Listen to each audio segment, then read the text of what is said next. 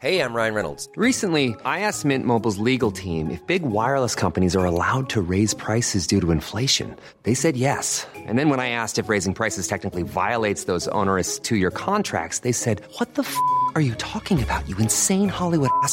So to recap, we're cutting the price of Mint Unlimited from $30 a month to just $15 a month. Give it a try at mintmobile.com/switch. $45 up front for 3 months plus taxes and fees. Promo rate for new customers for limited time. Unlimited more than 40 gigabytes per month. Slows full terms at mintmobile.com.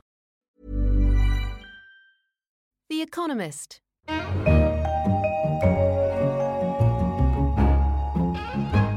In London, this is The Economist with Tasting Menu, a selection of the tastiest morsels from this week's issue. I'm Anne McElvoy and I lead Economist Radio. On our menu this week, fixing the global scourge of potholes. Green spaces are in retreat in the Middle East and airships may soon be delivering groceries to the Arctic. But first, how to make a good teacher was our cover line this week. What matters in schools is first and foremost teachers, yet the idea of teaching as an innate quality has long held back progression in the profession. But good teaching can be taught and should be taught. Such was the lesson in our cover leader this week. Forget smart uniforms and small classes. The secret to stellar grades and thriving students is teachers. Thankfully, good teaching is a lesson to be learnt. The premise that teaching ability is something you either have or don't is mistaken. A new breed of teacher trainers is founding a rigorous science of pedagogy. And you can read all about the revolutionary reformers teaching the teachers in our briefing this week. The idea of improving the average teacher could revolutionise the entire profession. Around the world, few teachers are well enough prepared before being let loose on children. Yet even with more learned teachers, schools need to change their ways too. Instructors in the best ones hone their craft through observation and coaching. They accept critical feedback, which their unions should not resist, but welcome as only proper for people doing such an important job. Those who can, learn. So, as we offered lessons to teachers to soar to new heights, over in our Americas section, we reported on some rather daunting logistics over the skies of Canada. As an article explained, getting tinned food in the Arctic can be a logistical nightmare, so companies are floating a new proposal: airships. Each year around this time, Craig and Kathy Welsh list all the food, drink, clothing and furniture they need for the next year. They then fly 2,000 kilometres, that's 1,250 miles, south to Ottawa from their home in Iqaluit, buy the non-perishables and put them on a ship that will call once the sea ice melts around July. Not quite popping out to the corner shop then. It may seem extravagant, but in fact the opposite is true. Local prices are so high that they still save money. Canada's transport network, like its people, is squeezed along its southern border. The Arctic depends on air freight, seasonal sea shipments and ice roads. Yet a new option is drifting in from the horizon. Airships. Also known as dirigibles or without a rigid structure blimps, their basic design hasn't changed in 150 years. A bag of lighter-than-air gas plus a propulsion system. That's certainly no Concorde. Dirigibles are far slower than planes. They max out at just 110 kilometres per hour, that's 70 miles per hour. But if you're used to waiting for the Arctic to melt, that shouldn't be too much of a worry. Away from Canada's icy skies, we plunge down to the searing heat of the Middle East, where many no doubt enjoy reclining under the shade of a welcoming tree. Yet, as an article explained, they may be getting a little rarer, as parks are disappearing throughout the Arab world. The city has adorned herself with flowers of sweet-scented herbs, waxed the great Arab traveller Ibn Jubair when he visited 12th century Damascus. Such poetic prose may seem a little out of place these days. Amid the bloodshed, car fumes and noise, residents are hard-placed to find anything fragrant in the sprawling cities of the Arab world.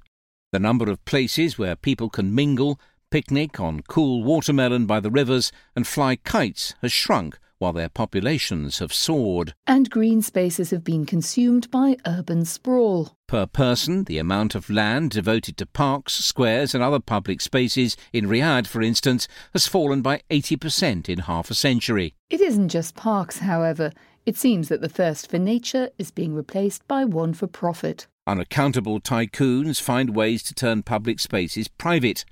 Developers, for instance, have recently fenced off one of Beirut's last stretches of natural waterfront to build more gated high-rises. We leave our Middle East and Africa section, where urban developments continue to creep into natural spaces, and flip through to our business section, where technological advances are struggling to take hold in consumer markets. The Internet of Things will connect everything from your washing machine to your toaster, and companies are keen to provide such smart utilities.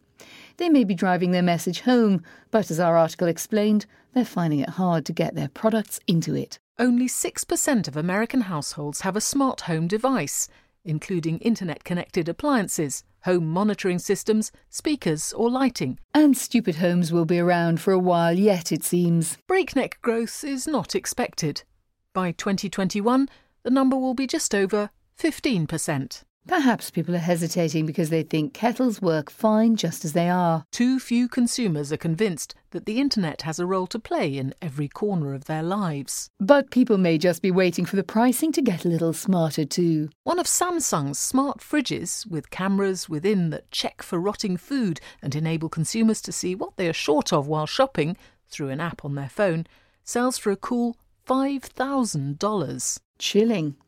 As the calls of smart home purveyors fall on deaf ears, we flip through to our finance section, where we discover a communication breakdown plaguing the financial world. Our Free Exchange columnist argued that while central banks have got better at telling markets what they're doing, it's just not good enough. At times, markets and central banks resemble nothing so much as a quarrelsome couple. They pout at each other. They remonstrate.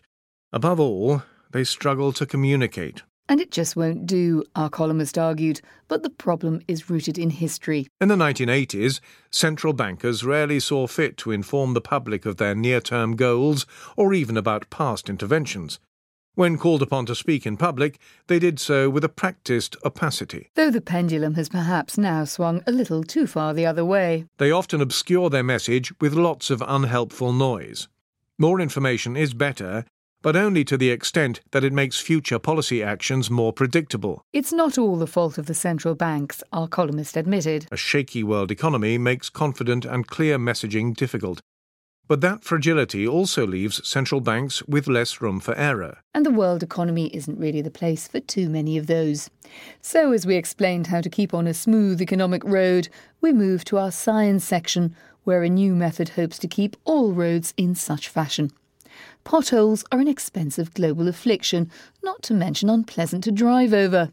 Researchers are hoping to put a stop to the road rot. The most common cause of potholes is water penetrating cracks in a road's surface and weakening its foundation. And repairs are usually half-cocked at best. To save money, the material used for the patch is frequently worked cold. This means it is not heated with specialist equipment to make the bitumen in it soft enough to flow into the shape required and meld properly with the edges of the pothole. So researchers have found a way to turn the cold patch into a hot one. They are mixing asphalt with ground iron ore that contains magnetite, an iron oxide which, as its name suggests, is magnetic.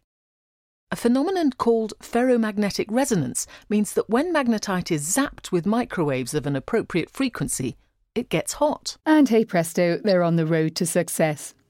Our obituary this week paid respects to one man who well and truly travelled down that same road in his lifetime and wasn't afraid to tell everyone that he had. Muhammad Ali. Among the lumbering sloggers he dodged and danced, floating like a butterfly, stinging like a bee. And talking like a winner, and talking a lot. His comic bragging made him the darling of sports reporters, irresistible copy.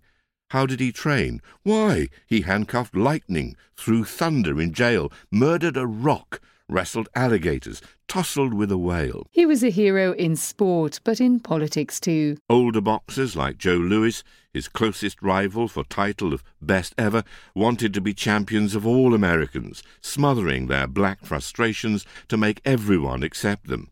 He was the undefeatable champion of his people, 30 million oppressed blacks, and he was smothering nothing. And even in old age and sickness, his power remained clear. And his words, being now so few rather than so many, carried all the more conviction.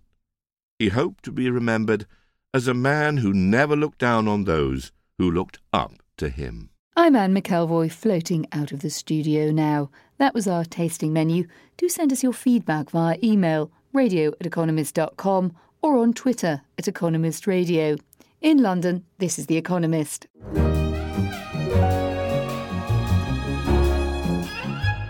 The Economist.